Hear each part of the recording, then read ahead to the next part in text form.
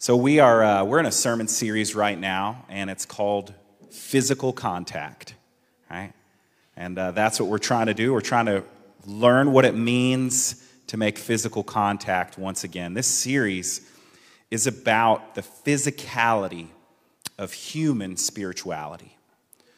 So we live in a culture where there is a sort of subtle and sometimes really distinct separation between what we would call physical, material things and spiritual things, to the point where they almost seem to be described as water and oil, like things that just don't really mix and don't really affect each other.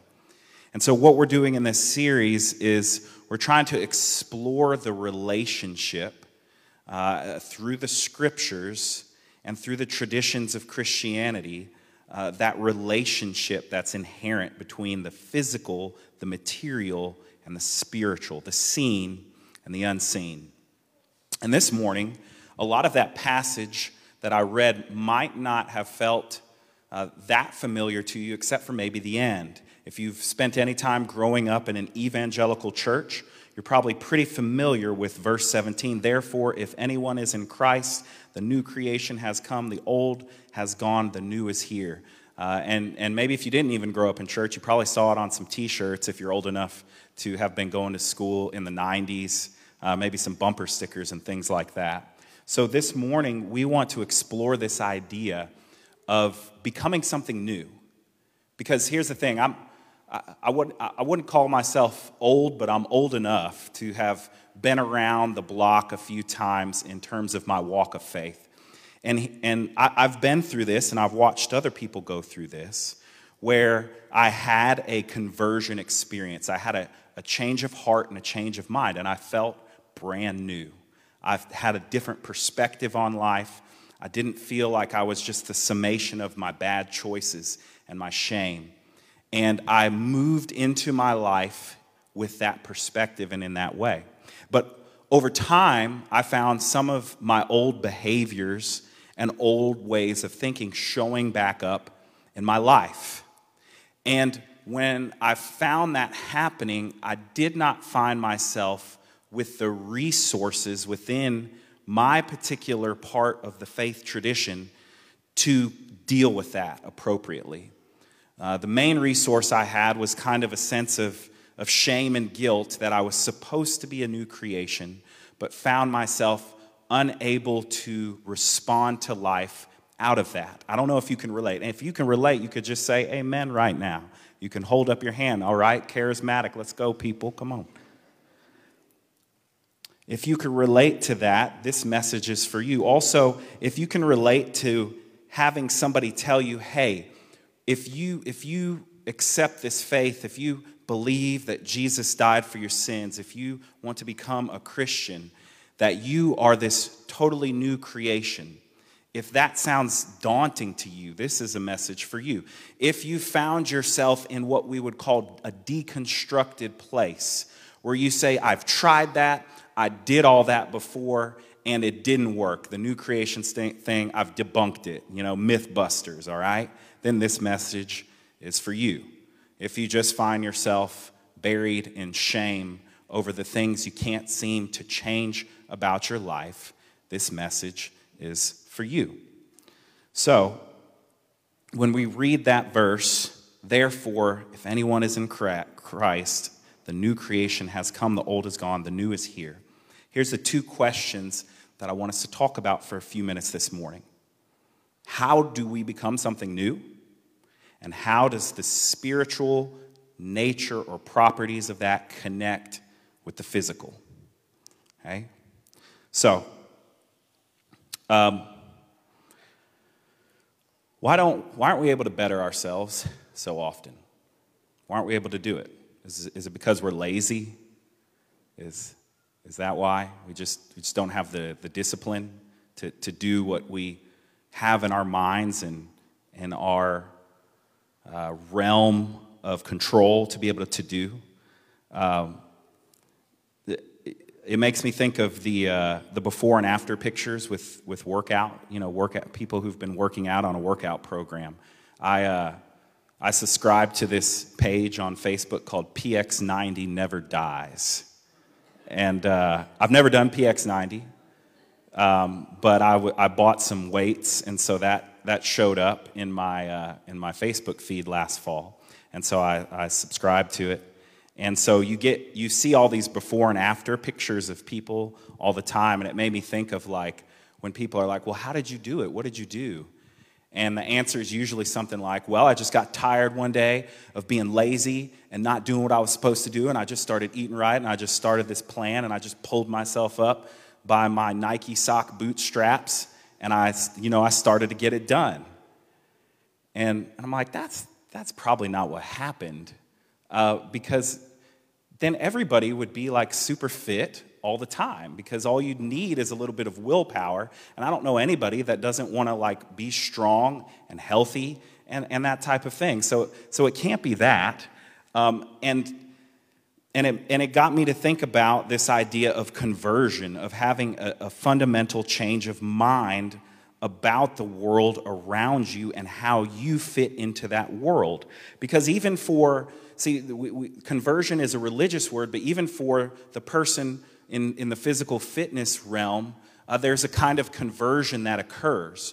And there's so many ways that this happens with human beings. And I think it's important to understand, because the way that it affects us spiritually and intellectually, it manifests physically and vice versa. So for example, who hasn't heard of QAnon lately, right?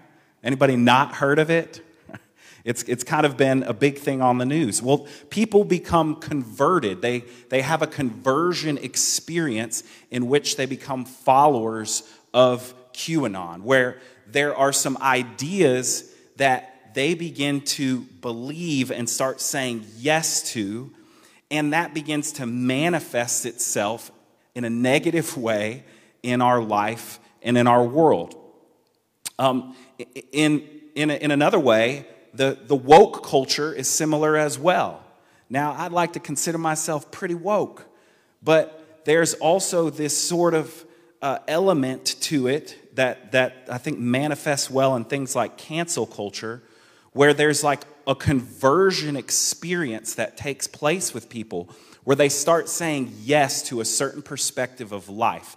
And what happens in these things, and there's all kinds of examples of this in subcultures of Christianity as well. What happens in these types of conversions is that your perspective gets narrowed, and your view of other people gets overly simplified. Okay? And what this conversion process promises you is that the things about life that were scary, that didn't make sense, will now make sense to you. And so that gives you the incentive to continue to change and to continue to embody these kinds of principles that this idea subscribes to. And so here's what I want you to take from that, what I just said, is that conversion isn't unique to Christianity, okay? The idea of conversion and change isn't unique to Christianity. There's conversions to other religions, to ideologies, to political parties, in which a person's whole perspective gets routed through and reoriented to see the world and everybody in it in that way. But what I do think is exceptional and unique to Christian conversion is what are the motivations for it, and when followed through, what is this new creation that comes as a result of it? Is it a narrowing? Is it a further division between friend and enemy? Is it a dichotomy between the spiritual world and the physical world, or is it something else? Well, we could talk about that from the scripture here. So when we look at verse 16 in 2 Corinthians 5 that we just read all together, it says this: "So from now on, we regard no one from a worldly point of view. Though we once regarded Christ in this way, we do so no longer. So, Paul's describing here a dramatic change in perspective that he and some of his homies, like apparently he's saying we, maybe just because like he doesn't want to, be like, oh, it was just me. I just saw him that way. But he's saying he used to see Christ from a worldly, or it's literally in the Greek, it's flesh type of perspective. And that because that's changed for him about Christ, that's also changed how he sees other human beings. So it's this dramatic change in perspective that's similar to what happens in all of these other type of conversions, that we begin to see the world and see other people in a different way. Here's the deal. We're all seeing the same things as we move around in life, like if we're near each other. So, but the way that we evaluate those things that we see, interpret the things we see, depend on the perspective that we have held, that we hold on to make sense of the world. So, for example, when you see a big furry dog coming up to you, you might think, oh, that's a cute furry dog. And somebody else might think, get that dog away from me, it bites, right? They're like, oh, my dog doesn't bite. And I say, he got teeth, don't he?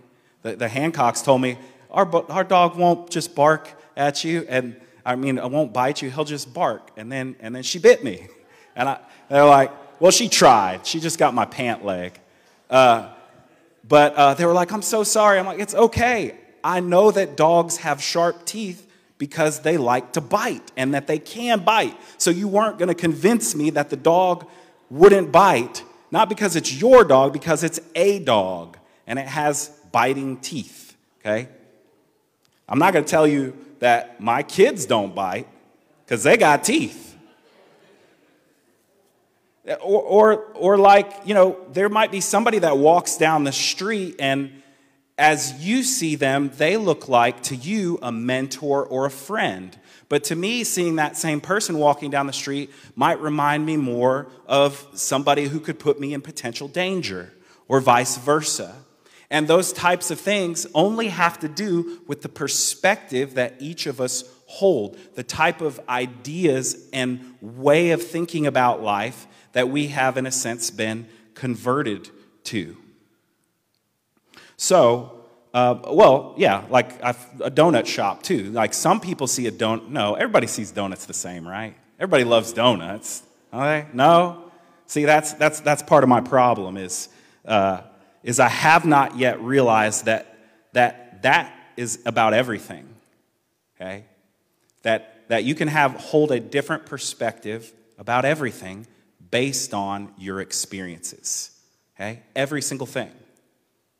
So for Paul writing here, he's talking about a shift and a change in perspective, that he used to see Christ one way, in this sort of just material, fleshly way, and now he doesn't see Christ anymore that way. And that has had such an impact on his perspective that now he also sees other people in a different way, other than just how they appear to be in the physical, in the flesh.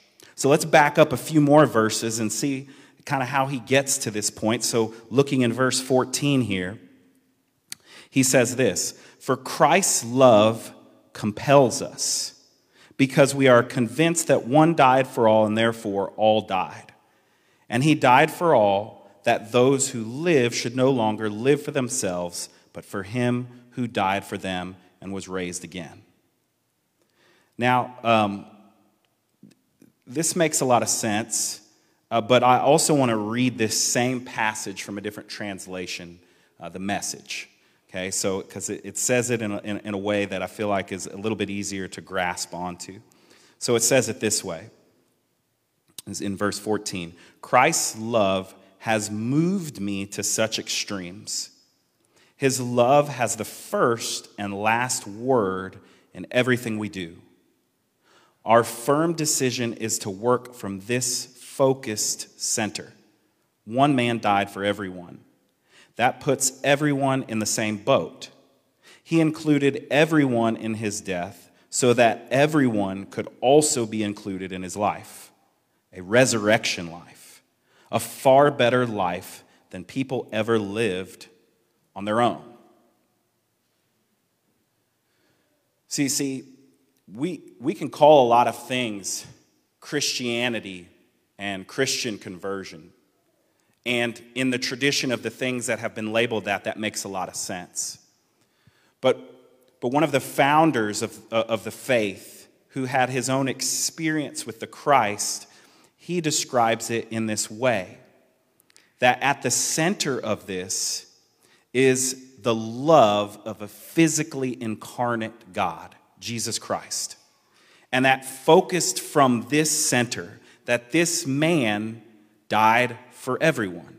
And the way that the translator, Eugene Peterson, in the Message puts it, he says, this puts everybody in the same boat. You see, most every perspective that you can convert to, it tries to reduce people to really simple categories. People to being a subscriber to your beliefs, a danger, an enemy to your beliefs, or somebody who is an ally, a friend to your beliefs. And certainly Christianity can and will and has been used in those types of ways. But what I see here, and the best of what I've experienced about this faith, about my own conversion, is something more than just like a ride or die kind of thing.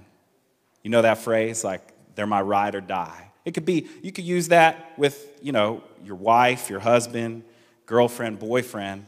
But really, it's just like, it's somebody I'm going to go to bat for. It's somebody that I'm going to protect and defend at all costs.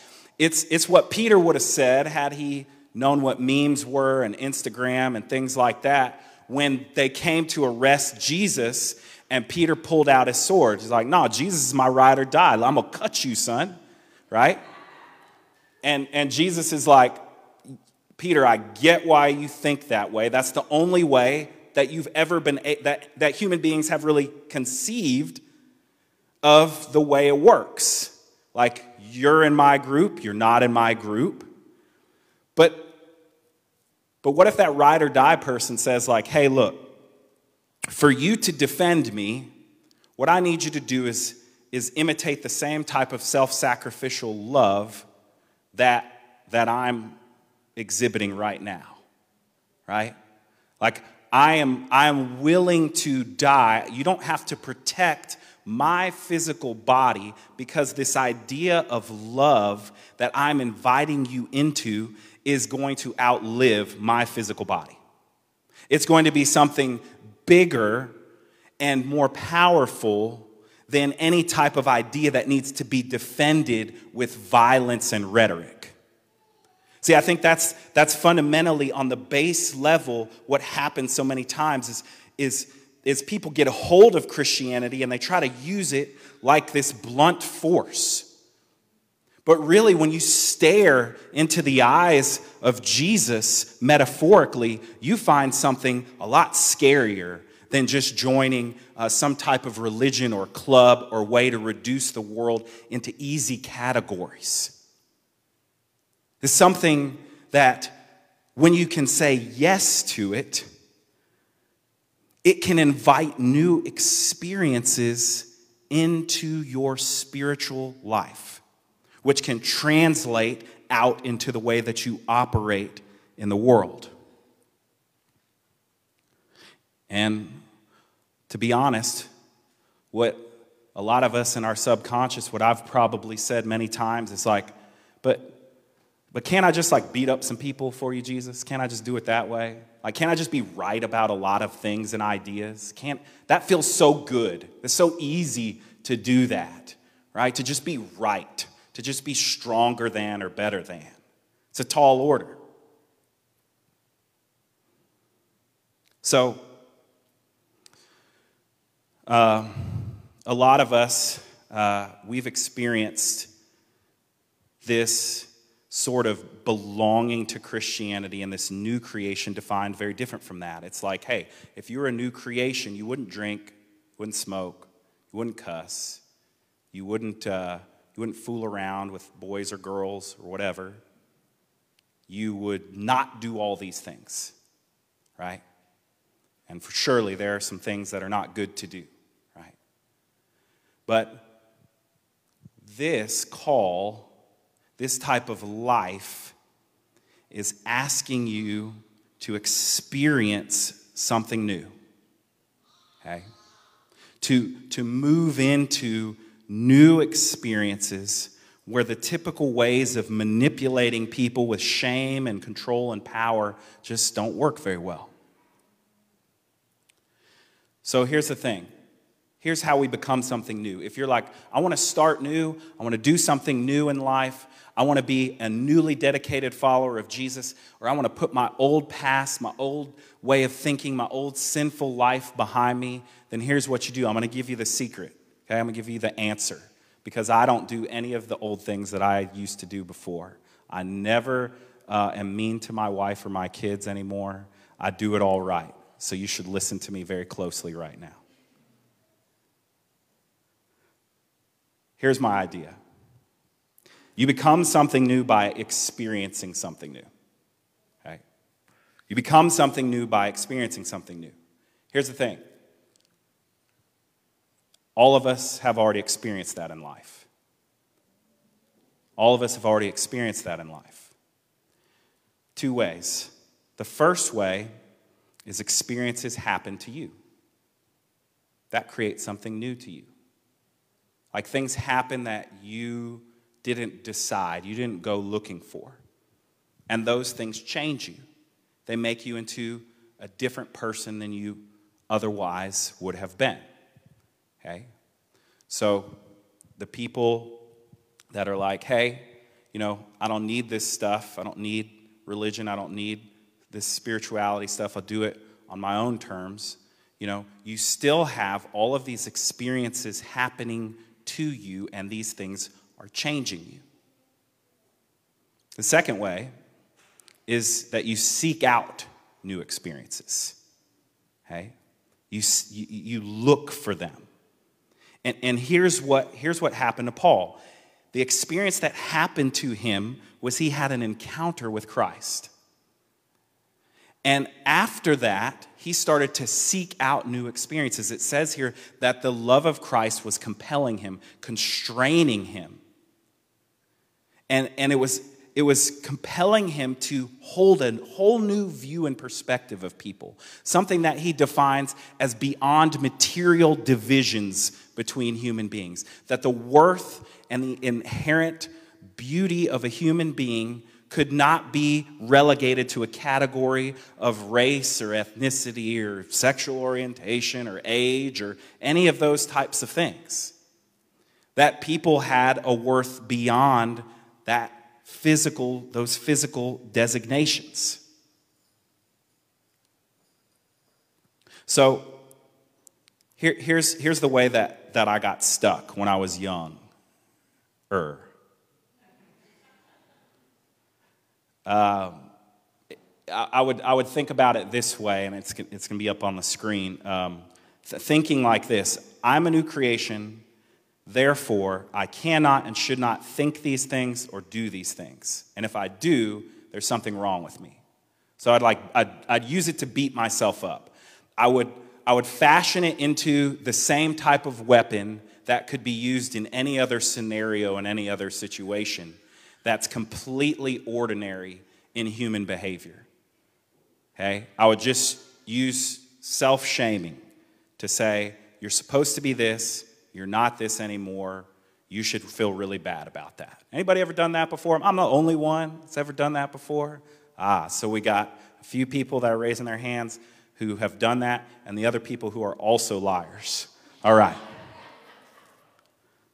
So here's a different way to think about this idea of a new creation.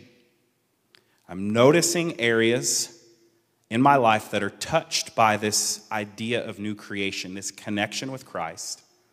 And I'm also noticing areas that still look old. These are areas I can look for new experiences to be, as the scripture says, in Christ. In Christ. Okay. One puts the emphasis on you having to use shame and control to try to manipulate yourself into being some spiritual ideal. The other acknowledges that what changes us are experiences, okay? And that we have an opportunity, we can let life happen to us and take experiences that way, or we can pursue and seek out experiences that look likely to transform us into a Christ-like image, okay? It reminds me of this passage in Matthew, the book of Matthew, chapter 12. Jesus describes this scenario with this poor person who has an impure spirit. You can put it up on the screen. We'll read it. Verse 43. When an impure spirit comes out of a person, it goes through arid places, seeking rest, and does not find it. Hey, that's like anywhere out in Memphis right now, right? It's arid places, it's flowing. So if somebody's gotten rid of an evil spirit right now, it's waiting. So listen closely to this, because it ain't going to stay outside right now. Verse 44, then it says, I will return to the house, air-conditioned house that I left. When it arrives, it finds the house unoccupied, swept clean, and put in order. Thankfully, it's not at my house right now. Verse 45, then it goes and takes with it 7 other spirits more wicked than itself, and they go in and live there. And the final condition of that person is worse than the first. So, this is the condition of somebody using willpower to get rid of the bad in their life. Right? Just get rid of the bad. Don't do the bad thing, get rid of the bad thing, leaving yourself totally open and exposed with no new experiences to replace it. Okay? So, there needs to be a new occupant, a new place of dwelling within the person, within us. We need to seek out new experiences. We have these things called 8 practices at Christ City. They're the glue that hold to us together beyond just sharing a different set of ideas about theologically what we should believe. They're things that give physicality to that. And one of them is embrace diversity. Okay? Embrace diversity. And this makes so much sense in what we're talking about this morning. Because if you've only ever experienced the same things over and over again, and you're not looking for new experiences, and experiences are what changed you, it's what changed Paul, then how can you grow? How can you find yourself becoming new? Man, I didn't realize that Matt Brown's parents were going to be here today, but I wanted to talk about Matt Brown in this area because this guy, he seeks out new experiences, diverse experiences, and I've been amazed at what I've seen him do since I've met him. The other night, we were finishing up the parking lot party. He's like, all right, I got to go. I'm headed to yoga, all right? And if you know Matt and kind of like, you know, his vibe, he doesn't look like somebody who'd do yoga. That was a really new experience for him. And we were going to the store. He was on staff with us, and he works. We go to Fresh Market, and he's like, I'm going to buy some mango, and I'm going to try it. And you can have some of the mango because I'm not going to eat it all. And that mango did go bad in the fridge. But my point is, I see this guy stretching, literally, and figuratively out into different experiences.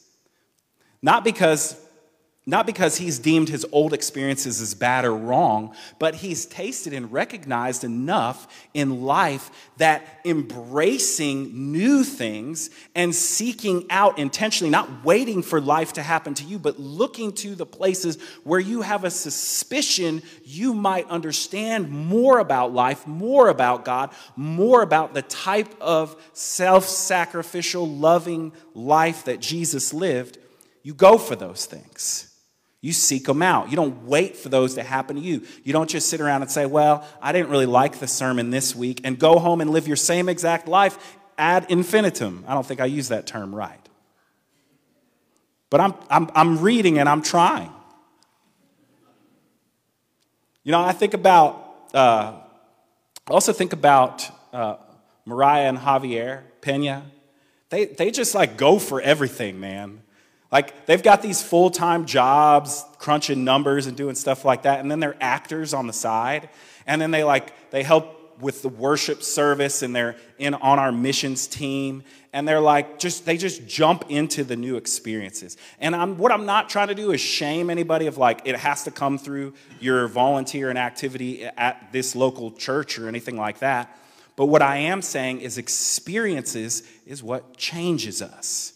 And so if you're dissatisfied with the amount of experience that you're having with the living God right now, maybe embracing diversity is part of what you need to do. Some of us have spent whole lifetimes in echo chambers of people who look just like you, sound just like you, have the same experiences as you, talking about the exact same idea of God. And I just don't believe God's that small. And neither does our church, because we embrace diversity here at Christ City Church. And you might say, well, where's the faith in that, Jamin? This is a church, talk about faith. It takes so much faith to have new experiences, to believe that God will meet you in something unfamiliar. And that maybe that it's even designed that way, that the world seems to be designed full of new and exciting things. That's the kind of faith that I'm excited about living in. I'm excited about the kind of faith that says, hey, Adam and Eve, the whole thing, man, go explore. Do you. Like, go out, check everything out. Give names to stuff. Experience things. Yeah, there's a little bit of stuff over here that you need to back off of because that's going to be harmful for you. But look out, because all the rest of this stuff is good. It's very good, y'all. And for a lot of us, we've been told that conversion religion means to narrow it, make it smaller, reduce people to things that are less than people, of projects or people that are damned and people that are not damned. And I just don't see that here. I don't see that in the scriptures, in the teachings of Jesus. I want to share this with you. We're running out of time, but I want to share this with you. I've been looking. If you've been here for any amount of time, you know I'm really interested in psychology and science and those kind of things, and how those things can accentuate our understanding of faith. The visible and the invisible working together. There's this woman, she wrote a book called Mind in Motion. And her name's Barbara Tversky. And the premise of the book is that it's actually our physical moving around in the world that allows us to think the things that we think. So the prominent idea in the Western world for several centuries has been, I think, therefore I am. And she's saying, actually, when we really study it closely, it's I act in the world, and that gives me the ability to think about the things that I think about, which means you can only think as far as your experience in moving around in the world allows you to. Right? So, she's talking about, in this book, she's talking about this guy named George Stratton, who was a grad student at the time at Berkeley Psychology, School of Psychology. And he makes these glasses. And these glasses are meant to disorient your perspective in the world significantly. So that when he was to put the glasses on and move around in the world, he became nauseous. And he had to sit down and he got dizzy. And he wanted to see what would happen if he kept these glasses on, if he would be able to reorient to the world. And what he found is that within a week's time, he was moving around in the world and operating just like he would have previous to that. So started out with the glasses, nauseous, can barely take a few steps, that type of thing. These prismatic glasses shifted his perspective. And he found it was very difficult at first, but after a week, he was moving around and nobody would have even known he had any kind of special glasses off. Here's the fascinating thing. Listen, pay attention to this. I'm going to show you this on the screen. Barbara, talking about this in her book, she says, the surprising finding is this. Seeing in the absence of acting doesn't change perception. So if somebody has those glasses on, if they're wheeled about in a chair and handed what they need, if they don't walk or reach for objects, they do not adapt to the prismatic lenses. Then when the lenses are removed, the behavior of passive sitters is normal. No fumbling, no dizziness. She talks about these laws of cognition, meaning how our mind and our brain work. And she says one of these laws, the second one, is that action molds perception. Okay? So, hearing new ideas,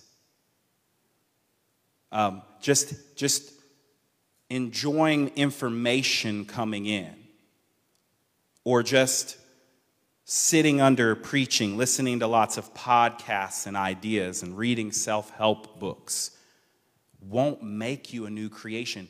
You're fundamentally not designed to change in that way. You can be inspired. And what can you be inspired towards is action, is moving around differently in the world. So for the Hebrews, this idea of faith, it was tied up in action. It was not just some belief that you hold in your head that does not relate to the world that you move around in. But faith was synonymous with doing. If you had faith, then you acted. It was in the acting that your faith was shown to be faith. So yes, a conversion is saying yes. Is saying yes to an experience. Because even right now, there might be a person in whom God is working on your heart to say yes. I'm gonna blast somebody else. Abijith, who greeted you when you came in this morning, he recently said yes to Christ. And the way he described it after we prayed was that new things opened up inside of his mind. That he felt a shift in his mind. That his perception of the world had fundamentally changed. What's left to do is act. So, we started this morning the verse, therefore, if anyone is in Christ, the new creation has come, the old has gone, the new is here. And these questions, how do we become something new? How does the spiritual connect with the physical? So yes, there are times when we say yes on an intellectual, on a spiritual, on this almost invisible level to God. Beyond that, it's time to act, to embrace diversity, to act in faith, and watch those experiences get to make you into something new. So let's pray and go to the action of the communion table. Lord, thank you for this morning. Thank you for the people in this room and how you're working in their lives and hearts and how you will continue to do so. I pray that you would meet us here, that you would, in our spirits, give us something to say yes to from you, and then give us the courage and the faith to act. Amen.